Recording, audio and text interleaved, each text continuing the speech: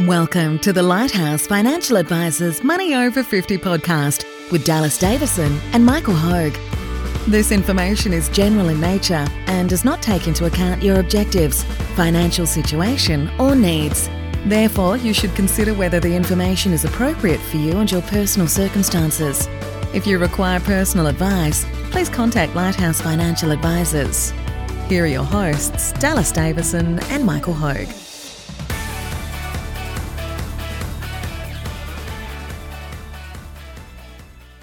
Welcome to Money Over 50. Today's topic is 3 reasons that people lose money in shares. Thanks, Michael. Again, not an exhaustive list. But I feel like we always have to clarify these aren't the only 3 reasons, but these are probably, there's a million reasons people can lose money investing in shares, but most of them tie back to these 3 kind of root causes, I guess. So That's kind of where it's a very glib title, but look, it's the main ones that we see. Yeah. The main reasons that we see, and it's something that we hear often. Potentially new clients will come in to meet with us, and look, as part of the means to getting them to where they need to be, will include investing in the most assets. Diversified companies around Australia and the world. Oftentimes the retort to that will be, oh, but I know someone, my best friend, who lost everything in shares. And when you actually dig a little bit deeper, we're actually talking about chalk and cheese, because what we're recommending is very different. Is vastly different to what their friend who has experienced some bad results has done. That's a good point. And I think, as you said there, most of the time when people come in and see, I think there's a perception that if you go and see a financial advisor, they are going to tell you to invest in shares. And in most cases, that is true. But it's not because we love investing in companies or that we get a thrill out of it. It's just that for most people, they need to be invested in a way that's going to give them a higher long-term return than what they would get from term deposits and cash. And investing in, as you said, a diversified group of companies in Australia and around the world is going to be potentially one of the ways to get the return that they need. So it's really a situation where if someone came in to see us and they had $10 million in the bank and they wanted to live on $60,000 a year, then they probably don't need to invest in shares at all. No. They do not need to be invested in companies at all. But for most people who are coming in to see us, it is a part of their strategy is how do you invest the retirement savings that you've built up now. And for most of our clients coming to see us, they are contributing money into super. They are saving some of their money over the last years of their working life. They need to be investing that money in a way that gets them a return. Absolutely. Look, it's there for a reason, and there's quite a few podcasts that we have already where we talk about how to draw an income from retirement. That's right. In retirement. So we talk about the average amount of money that people will draw per year in retirement is $70,000 to $80,000 a year. So again, using a really, really simple example, if you currently have $1 million, and that's invested in what people would consider low risk, which is effectively bank accounts and term deposits, the current rate of return that's going to generate about $20,000. That $1 million is going to generate about $20,000 of income for you. And you're going to draw $70,000 to $80,000 in the first year of your retirement. So you're going to go backwards straight away. When I go and look at a really, really diversified and the actual results of a diversified group of the top 200 companies in Australia and the top 1,500 companies in the world. If I go back to 2005 and look at that all the way to the end of the 2019 financial year, the average rate of return with the global financial crisis smack bang in the middle of that has been 9.08% per annum. Now, just to be clear on that, that's looking at the 60%, so the money that you have invested, 60% of that in the largest 200 companies in Australia, 40% of that in the largest 1,500 companies in the world, excluding any Australian companies. That could be doubled up in there. and unhedged the Australian dollar. So the average rate of return has been a bit over 9% per annum over that period of time. So again, using that simple analogy, you have $1 million, and you need to draw $70,000 or $80,000. It generates you $90,000 on average and that's period of time each year. So a very simplified example, but it gets to the point that you, as we've said there, is that we wouldn't be recommending people invest in companies and in growth assets and have to go through the volatility and some of the pain points of investing in companies and in shares if you didn't need it. As we said, if you had enough money to be able to live on a 2 or 3% return, then more power to you, just do that. But for most people, there is just no other way to get the returns that they need to have enough in retirement savings without investing in shares. That's right. And look, property is too illiquid, and it's, I would argue with anyone that it's just not as good. Yep. I thought you were going to try and be nice about it. No, I'm not being nice at all. And residential property is not a good investment in terms of your retirement savings. And it's just not going to pay you enough rent to be able to give you the lifestyle give you the lifestyle that you actually need. Yeah. So the only answer that we know of is for the majority of their clients. They need to have a lot of their money spread across those really, really good companies. Now, they are volatile. Yes. And so those companies will move up and down. Yeah. And so I think that's exactly it. Like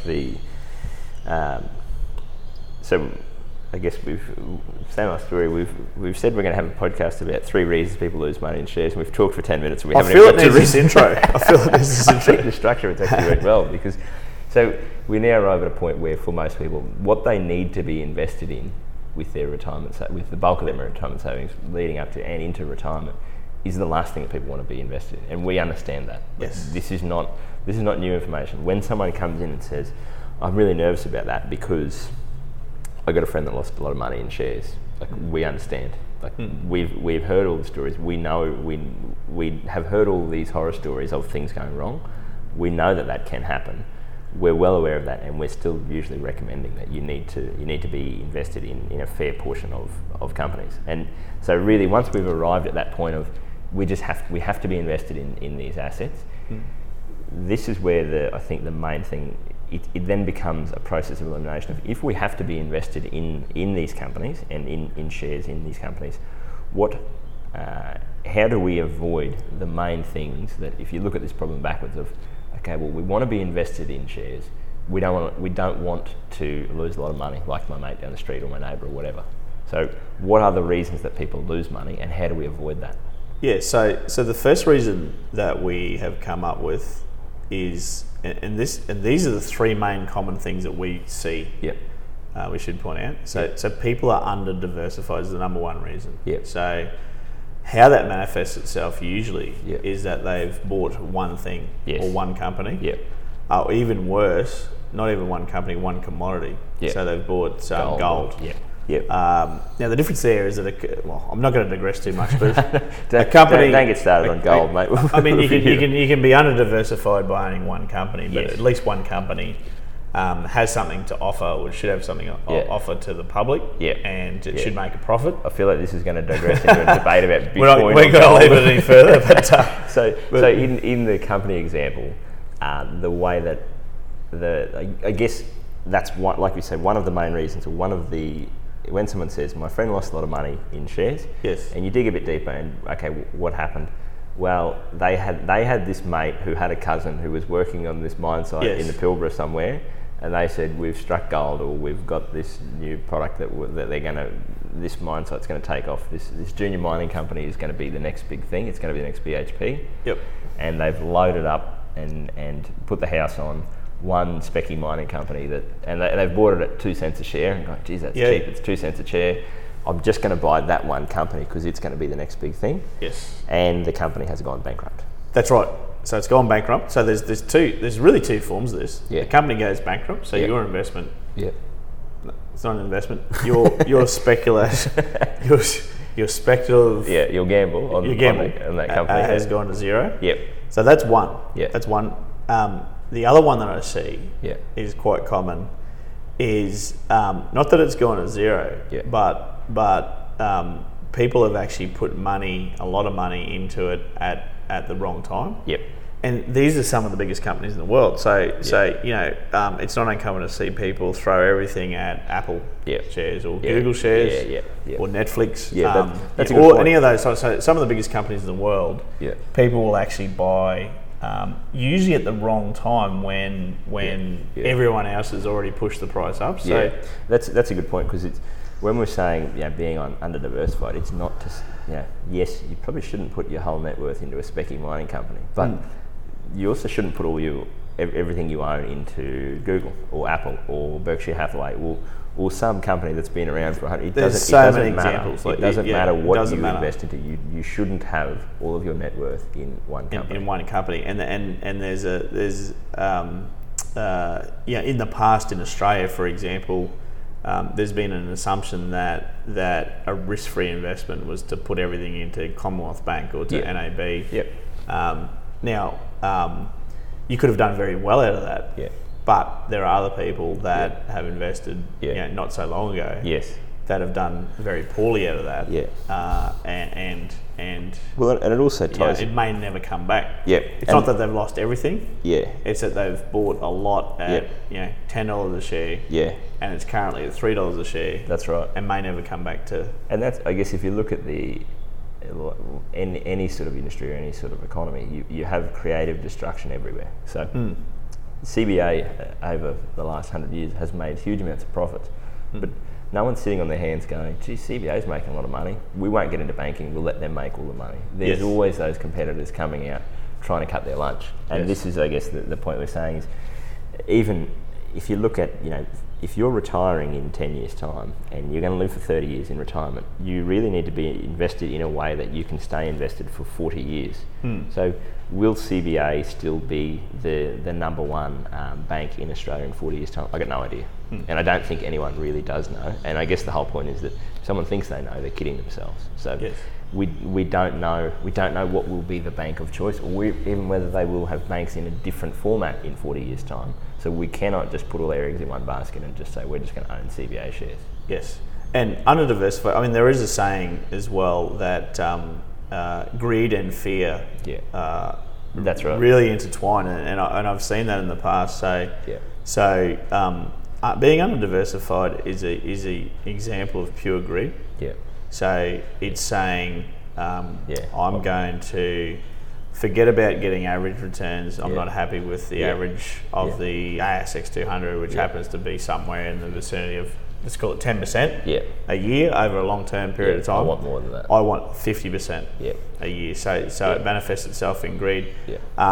It's a funny one because it also, people can't believe that it could ever go backwards. So it's one of those things that I see. They'll see, recent examples are your Netflix type of companies and so forth, those type of technology companies. People just think this is going to be the next biggest thing, and there'll be no competitors. They'll forever and a day be able to make massive big profit margins, and there'll be high growth. So they throw everything at it and they just can't believe that it could ever go backwards until it does. And that's a really good point there. Is that it's not, it does manifest itself as greed, in as much as what you see a lot here is that when we say to people the way that you should be invested is in a very diversified portfolio of say in this case Australian companies and international companies, and then this is something that we look at is every year one of those will outperform the other. Either the Australian companies will perform better than the international or vice versa. The human instinct is to go, well, I want more of the winners and I want less of the losers. That's right. I just want the one that's outperformed because I hope it's going to outperform again next year. That cannot happen over time, and that's where the greed part of it comes into it. Is that diversification means that you're never going to make a killing, but you're never going to be killed. Yes, I just thought of that as well. Like I was going to say, there's a great Nick Murray saying called Dallas, you beat me to it. So can't make a killing, can't get killed. And that's, I guess, the point of what we see a lot. Whenever I, especially with existing clients, when people want to be under-diversified, based on, I guess, my sort of thoughts of under-diversified, it's normally in response to, I've just said to someone, hey, you are not on track to where you wanted to be retired, or you're not putting enough money away, or you're not doing your side of what needs to be done. Yes. And normally, again, that's painful. We don't want to do that. I don't want to give up more money. Can't we just get a better return? Can't we just, don't you have some hot share tip that can just double in value in a year's time, and we can just do it the easy way? There is no free lunch. So if you are going to try and double your money in a year's time, you could also lose the lot. That's right, and we have a belief here as well that the more that you accumulate, the more you should be diversified. So if you have $10,000 and you want to put all of that, if your life savings are $10,000, as painful as it is to lose your life savings at that point in time, the maximum you can lose is $10,000 if you put that into a speculative investment.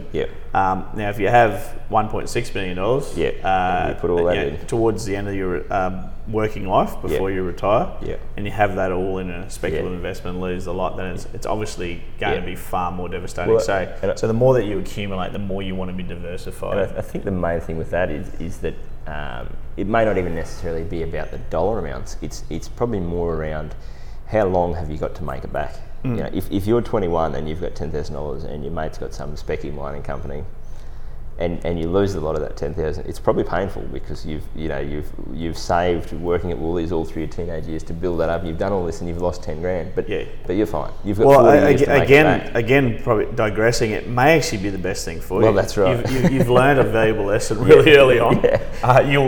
You'll never again risk big sums of money. That's right. You'll never again put 100% of your net worth into one thing. So so under diversified is certainly one of the big things that we see, and it can either go to zero, your what you've put in there, or it can languish well below what you've put into there for forever. Basically, it can halve in value and stay there.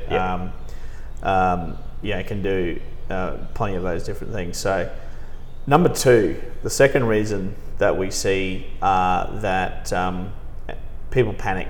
So they panic at the wrong time. And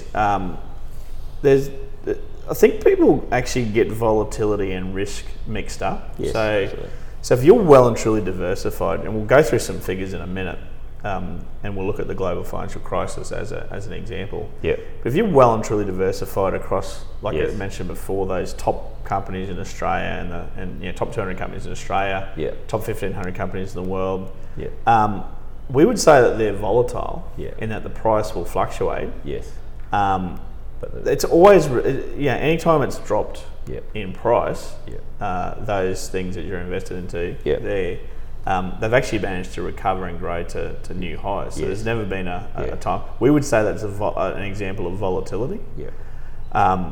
Whereas if you put everything into that speculative mining company, it can turn to zero and never come back. That's an example of risk, which is permanent loss. So there's a big difference. People often say to us, is that high risk? And we would say, well, it's high volatility, not high risk. It's a really good example of, and that ties into and that's, I guess, what we'll get through, is that all of these reasons tie in together, is that you are much more likely to panic if you are under-diversified, because if you're invested in the top 200 companies in Australia, if you're invested in the 4 big banks and CBA, something goes wrong with them and they start to lose money, you are less likely to panic because you are invested in these other big banks that are going to come in and take their customers and take their profit. So the panic stations just normally aren't there because there is no decision to make, if that makes sense. So that if CBA loses those customers, loses the profit from those customers, you own those other assets that are going to pick that up. So it's not the end of the world. Whereas if you just own CBA shares, you do have to be watching that like a hawk and going, is this it? Is this them going, are they on a death spiral here that they're not going to come out of? Whereas if you own all these different companies, the only way that you can actually have your investment go to zero is if all of the 200 biggest companies in Australia went to zero, became bankrupt. And that's kind of one of those, as I say to people, if that happens, we're all living in caves wearing animal skins. So we've got bigger issues. That's I mean, when you explain that to people conceptually, they can understand that conceptually. Yep. When they're actually living the moment, like they still panic. Yes. And so volatility is, like we just explained before, is the movement down, the movement back up of that can be deadly to someone who panics at the wrong time. That's right. So what I saw a lot of in the global financial crisis, which bottomed out in March of 2009. Yep. I saw quite a few examples of people panicking. I worked at a different financial advisors firm at that point in time. Quite a few of our clients that we thought were probably the most least susceptible to panicking actually panicked. Yes. And it was just by sheer weight of news at that point in time. So the media really jumps on board, and they sell a lot of newspapers, and a lot of advertising at periods of time when there's volatility, when things are going back. So if we look at from the absolute high of the Australian, of those top companies in Australia and around the world, from the absolute high to the bottom was a drop of about 57%. So to the high, from the previous highest point, which occurred in November 2007, to the bottom, which occurred on about the 9th of March 2009, from memory, was a drop of 57%. And that's I guess you make a good point there, is because it's very easy to sit here and go, 57%, but it's a very different lived experience to go, I have $1 million invested in Australian companies. Now I've got $430,000. That's you can understand why this happens. You can understand why people panic, because human beings, we are extrapolation machines. And that's what we do, is we look at what has been happening, and then we extrapolate continuing on from that. Yes. So my investment has dropped from $1 million to $430,000. At this rate, it's going to go to zero. Yes, that's what happens. People can't understand. They can understand it conceptually. Yes. They feel they have to do something. Yeah. They have to do something right now because they just cannot stand it. Yeah. So, look, it can be very dangerous for people if they panic at the wrong time. Yeah. Because recognise that the price of anything is a function of how many sellers there are and how many buyers there are. So what happens at the very bottom of the market cycle, when the prices are at the lowest, is when you have the most people panicking. Yeah. Because after that last person has panicked, no one's left to panic. Yeah. There's no one then selling. There's no one left to sell. Yeah. What you find is that prices start to rise then, and the buyers start to panic. Because people that are sitting on the sidelines waiting for the bottom have suddenly worked out that they think the bottom's already come and gone. Yeah. And they're starting to pile in now. So you get more buyers. So there's a lot more buyers than sellers. Yeah.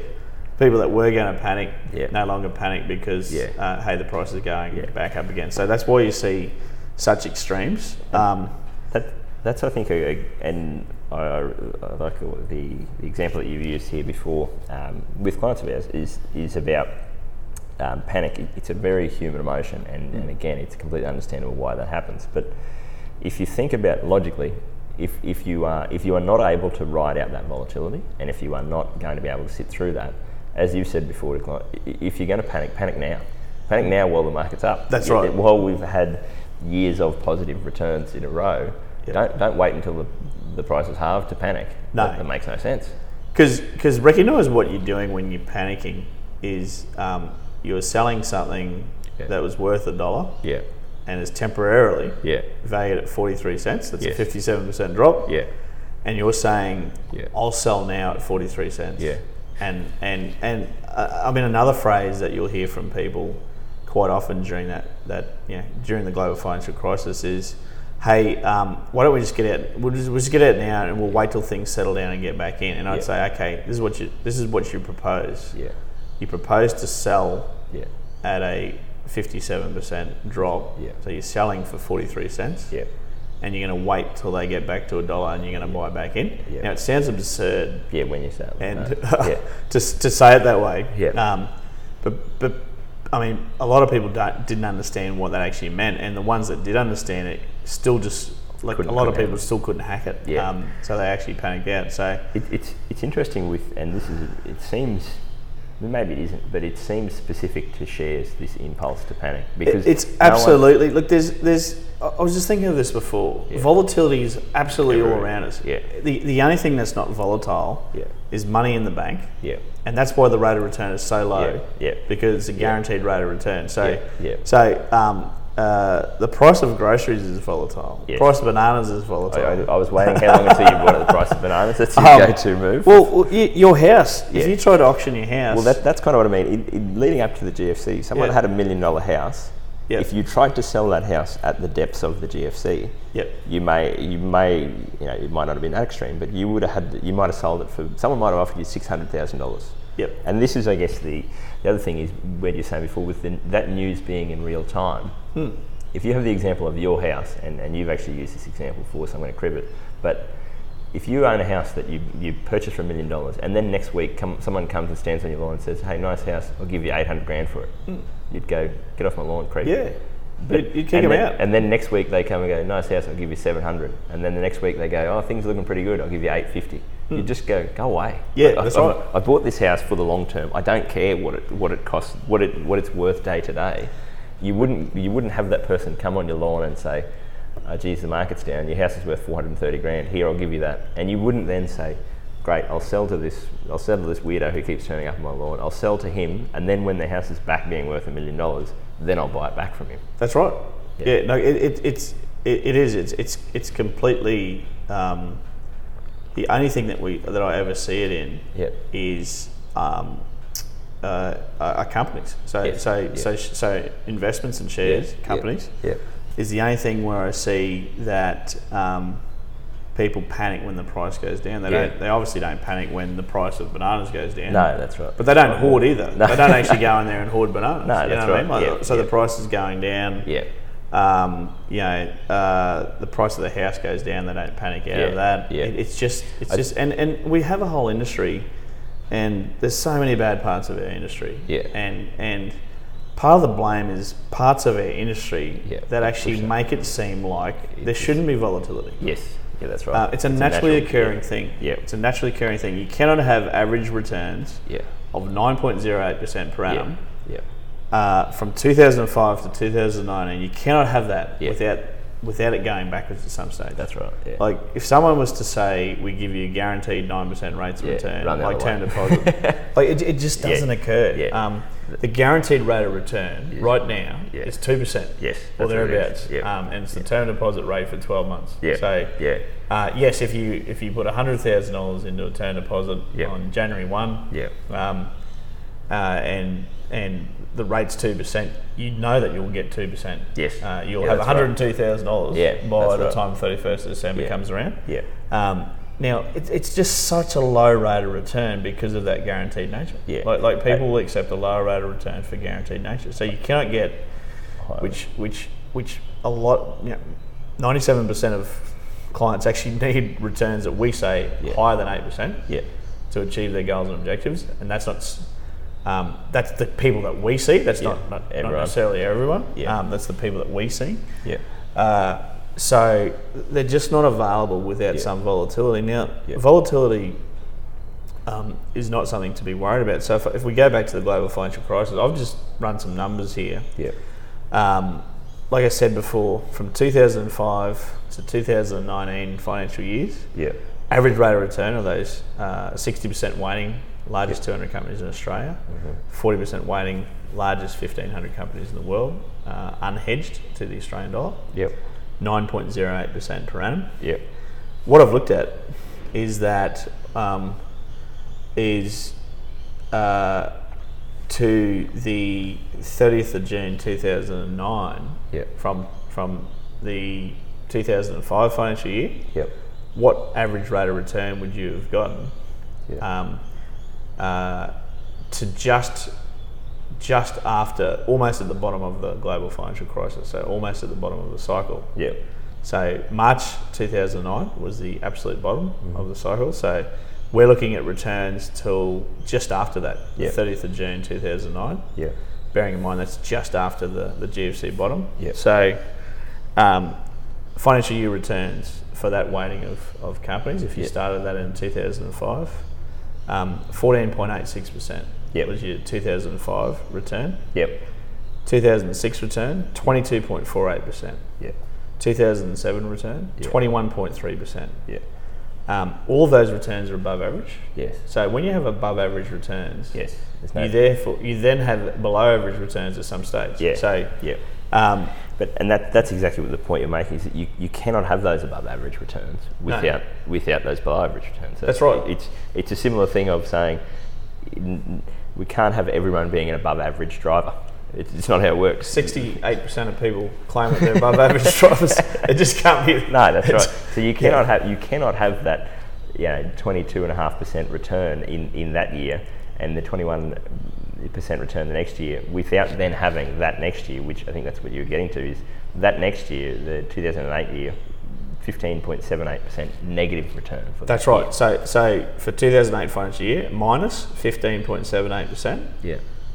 For 2009 year, minus 19.78%. Bearing in mind that at some stage during that year, it was down lower than that.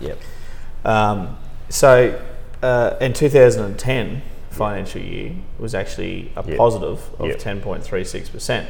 Now 2010 financial year actually, 2009 financial year we're talking about here, ended on the 30th of 6th, 2009. So the average, so the total return that you received from the 2005 financial year till just after the global financial crisis, which ended on the 30th of June 2009, was a sum total return of 33.44% positive. So just with that extra bit of time. So if you could go back in time and say to someone, in 2005, do you want to have money in the bank, or do you want to have money invested in companies? Yes. Most people would say, no, I want the money in the bank because the GFC's coming. And what you're saying here is that they would still be better off. People always they would be better off by they would absolutely be better off. The cumulative return over that period of time was 33.44%. Which over that few of years would certainly outpace what money in the bank was. Now you get the good with the bad. That's what people forget. So you got 14.86%, then you got 22.48%, then you got 21.3%. So that gets you to a pretty good position. Then it falls from that really good position by 57%. But then it starts to increase straight away again from there. This is the one that it shouldn't be surprising, but so for most people that don't work in this day in, day out, it's probably a bit, it would blow you away a bit to think that from the bottom of the GFC in March 2009, over that last sort of 10 years, the return, there has been 1 year where there was, on this sort of weighting, there was 1 year where it was a negative return of 4.4%. Every other year has been positive. So if you think about the news headlines that you read over that last 10 years, there's no way that you read a news headline or saw something that said, geez, things are going pretty good. There's none of that. There's no way. There's none of that. I feel like now we're going to digress into a thing about Greece and fiscal cliff and Ebola and all that, so we won't. But the point is that this, you can understand what drives this panic is a lot of media attention on what we would call the negative volatility, and not much attention being paid at all because to the good years or to the positive volatility. That's right. As you say, the volatility goes both ways. It's just that bad news sells. So there's nothing. If someone reads a newspaper that says things are going pretty good, looks like things are ticking along pretty well and they're going to keep doing that, no one's buying the newspaper tomorrow. No, and look, there's a correlation, anecdotally, there's a correlation between people that tend to look at the value or the price of their superannuation investments too frequently. They're the type of people that generally panic because they are seeing the price move up, round and sideways, up, down and sideways. And people that I won't say people that keep up with current events, but people that put an overemphasis on that, on reading. I'm doing Yeah, quotes here. You can't see that, of course. News, because it's just not news a lot of the time. I mean, it's just sensationalised. It's sensationalised. Yeah, but I guess, and that's kind of the point of where we see our role working with people on an ongoing basis is this second portion of this, the panicking thing, is that it's a big part of what we talk to people about is making sure that we are communicating a point of view that is completely rational and objective, which is not what you're seeing on the evening news. Yes. And that's kind of where we've come back to, for most people, they need to be invested in these assets. They need to be invested in a way where they're not going to be under-diversified and they're not going to be wiped out by one company or one sector going pear-shaped. And then the second part of that is then they need to not panic. Yes, yeah, that's the big one because that style of investor that we just described before was volatile. Yeah, it wasn't risky. Yeah, it was volatile. Yeah. Now, if you panicked at the wrong time, you never recovered from that. No, that's because right. you did. Well, you sell for 43 cents and then try to buy it back. And try to buy back in for $1. Yes, that's right. It's. I think just before we wrap that up, I feel like we're going to end up going for 3 hours if we don't wrap it up at some stage. But the point that we make there with the panic, and you touched on this before, when we talk about companies and shares as interchangeable, we'll talk about investing in shares, investing in companies, and in our mind, that is interchangeable. A share is just a part ownership of a company. So that's Woolworths is a company, you own a share of Woolworths, you own a part of the company Woolworths. Yes. And so that's where I think a lot of people panic, is that you're forgetting that you own an asset, you own a real thing. And that's kind of where I can understand people's love affair with residential property, because if I buy a house down the street, I can drive down past it every day and I can look at it and go, my house is still there, it's all okay. Yeah. If you own shares in Woolworths and they have 3,000 stores across all different brands and all the rest of it, those are a few years out of those numbers, but it's probably more than that now. But if the share price of Woolworths drops by 50%, it's not because someone's gone out and firebombed half of their stores. That's right. They haven't burnt that to the ground. It's normally not even because their profit has taken a significant hit. It's just that, as you said, there's more people rushing for the exits. There's more sellers than buyers. I think you're onto something there because we spoke before about conceptually, it's easy to say I'm not selling my house that I think is worth $1 million for $600,000 because it has 5 bedrooms and 2 bathrooms. I can see all that. I'm living that. Yeah. Your ownership in the largest 200 companies in Australia and the largest 1,500 companies in the world, that comes to you on one piece of paper. Yeah.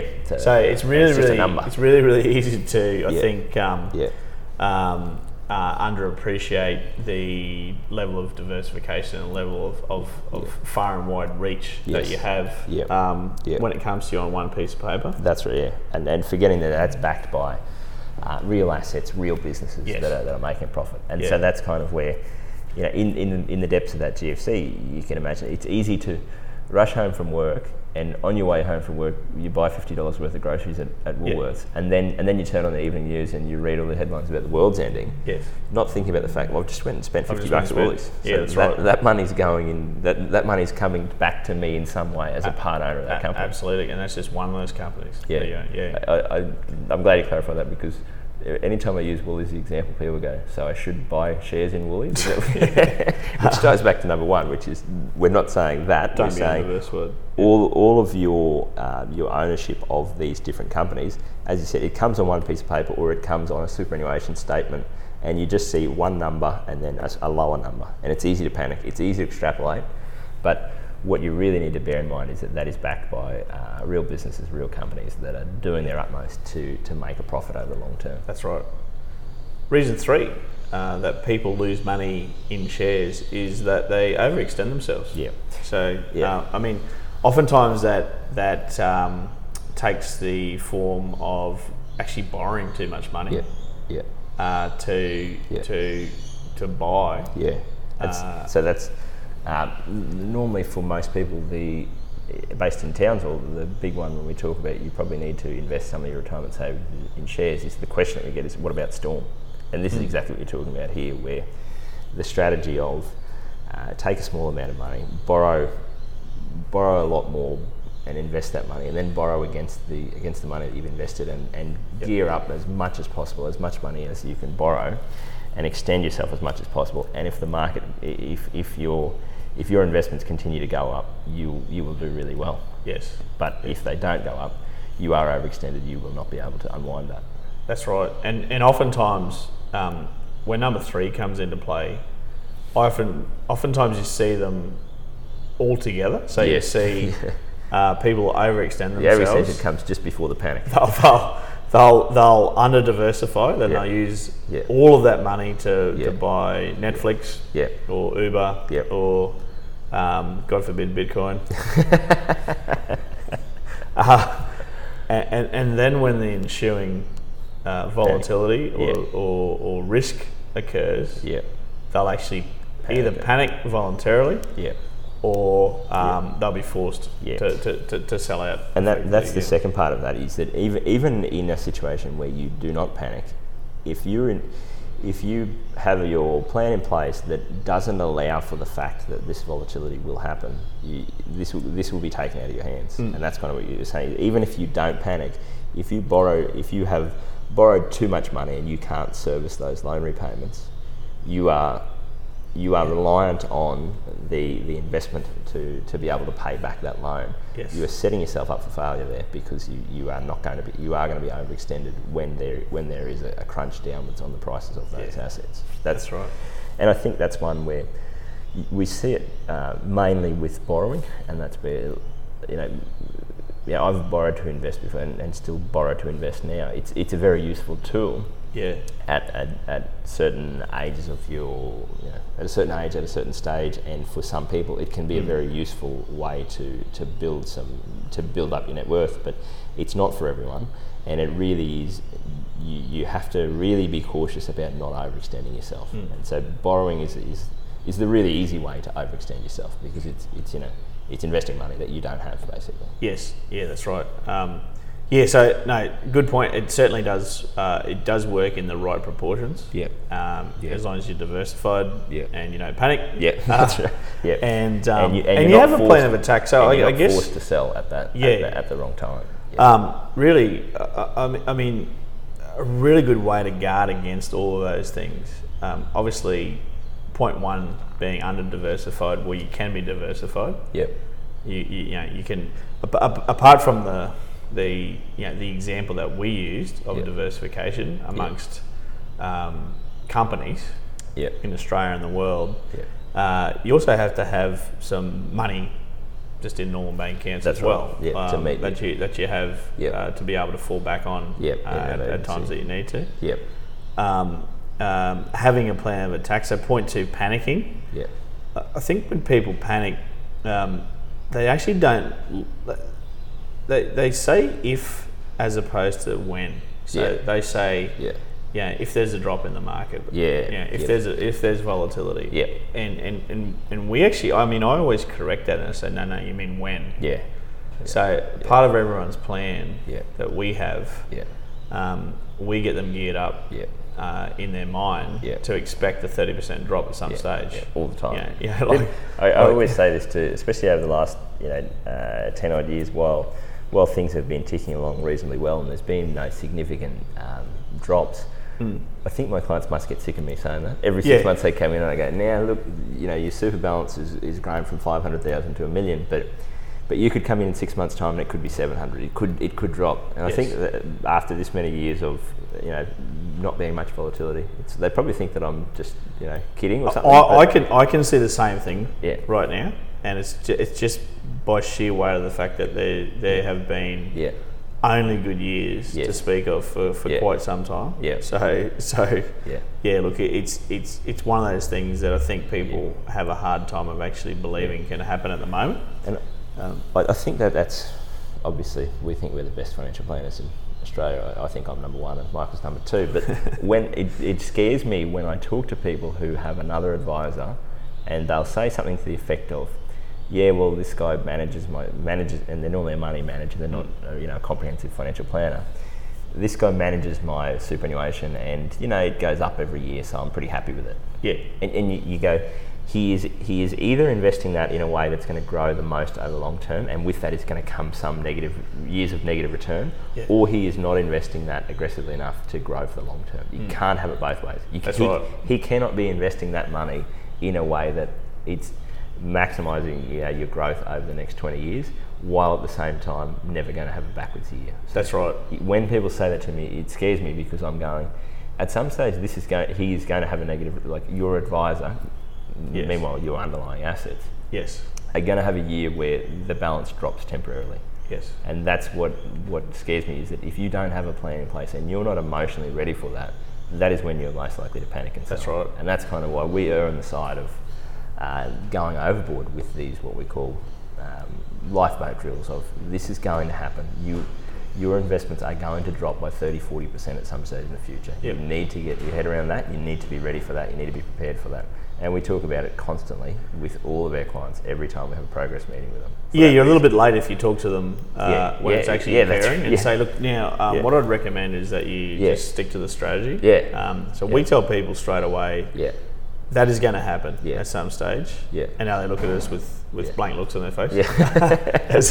because the returns have been... I won't say the returns haven't been exceptional. They've been on average, but it's just been no volatility in the last 7 or 8 years. There's been hardly anything.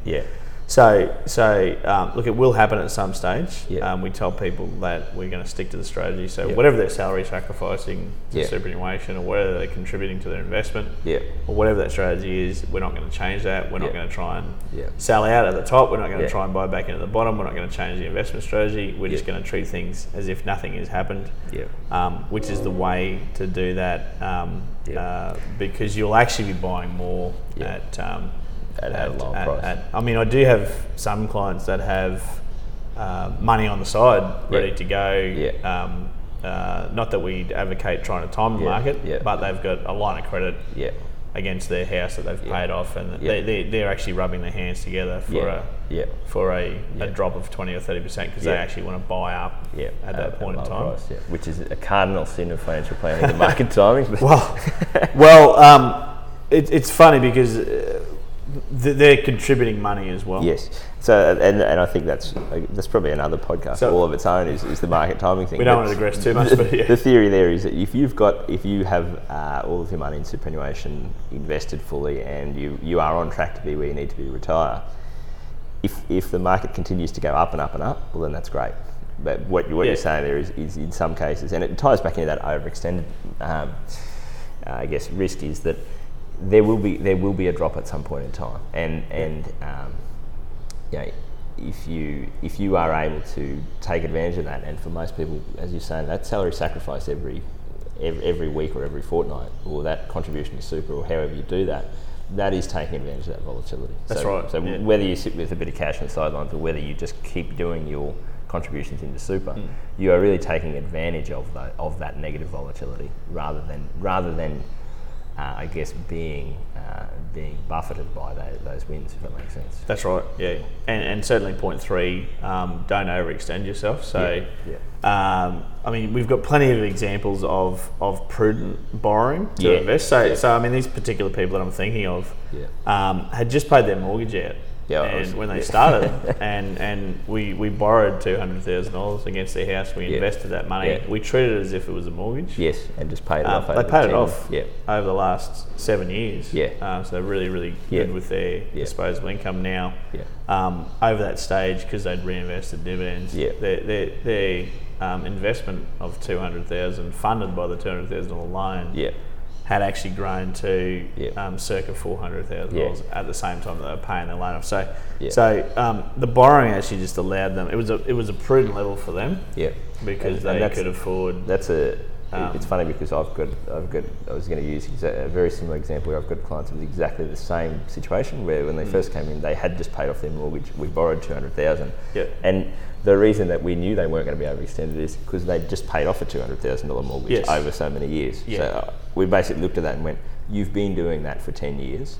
Let's continue to do that for the next 10 years." So that's, I guess, the big thing, the difference between prudent borrowing and just overextending. Well, I'm thinking of these particular clients. They could afford to make repayments of about $50,000 a year, so $1,000 a week. Yeah. Quite quickly they paid off that $200,000 loan. Now, an example of overextending would have been to say, hey, interest rates are at 5%. We can borrow $1 million here. Let's invest $1 million and pay interest only, which is $50,000. And that's an example of being overextended in that scenario. So it was just a prudent level for them. Yeah, that's right.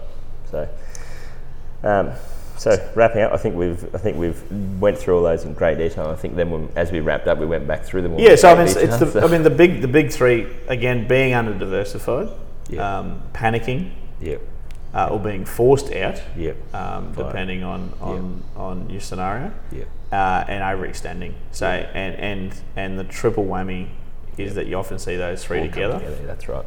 And that's where people really do get themselves into trouble.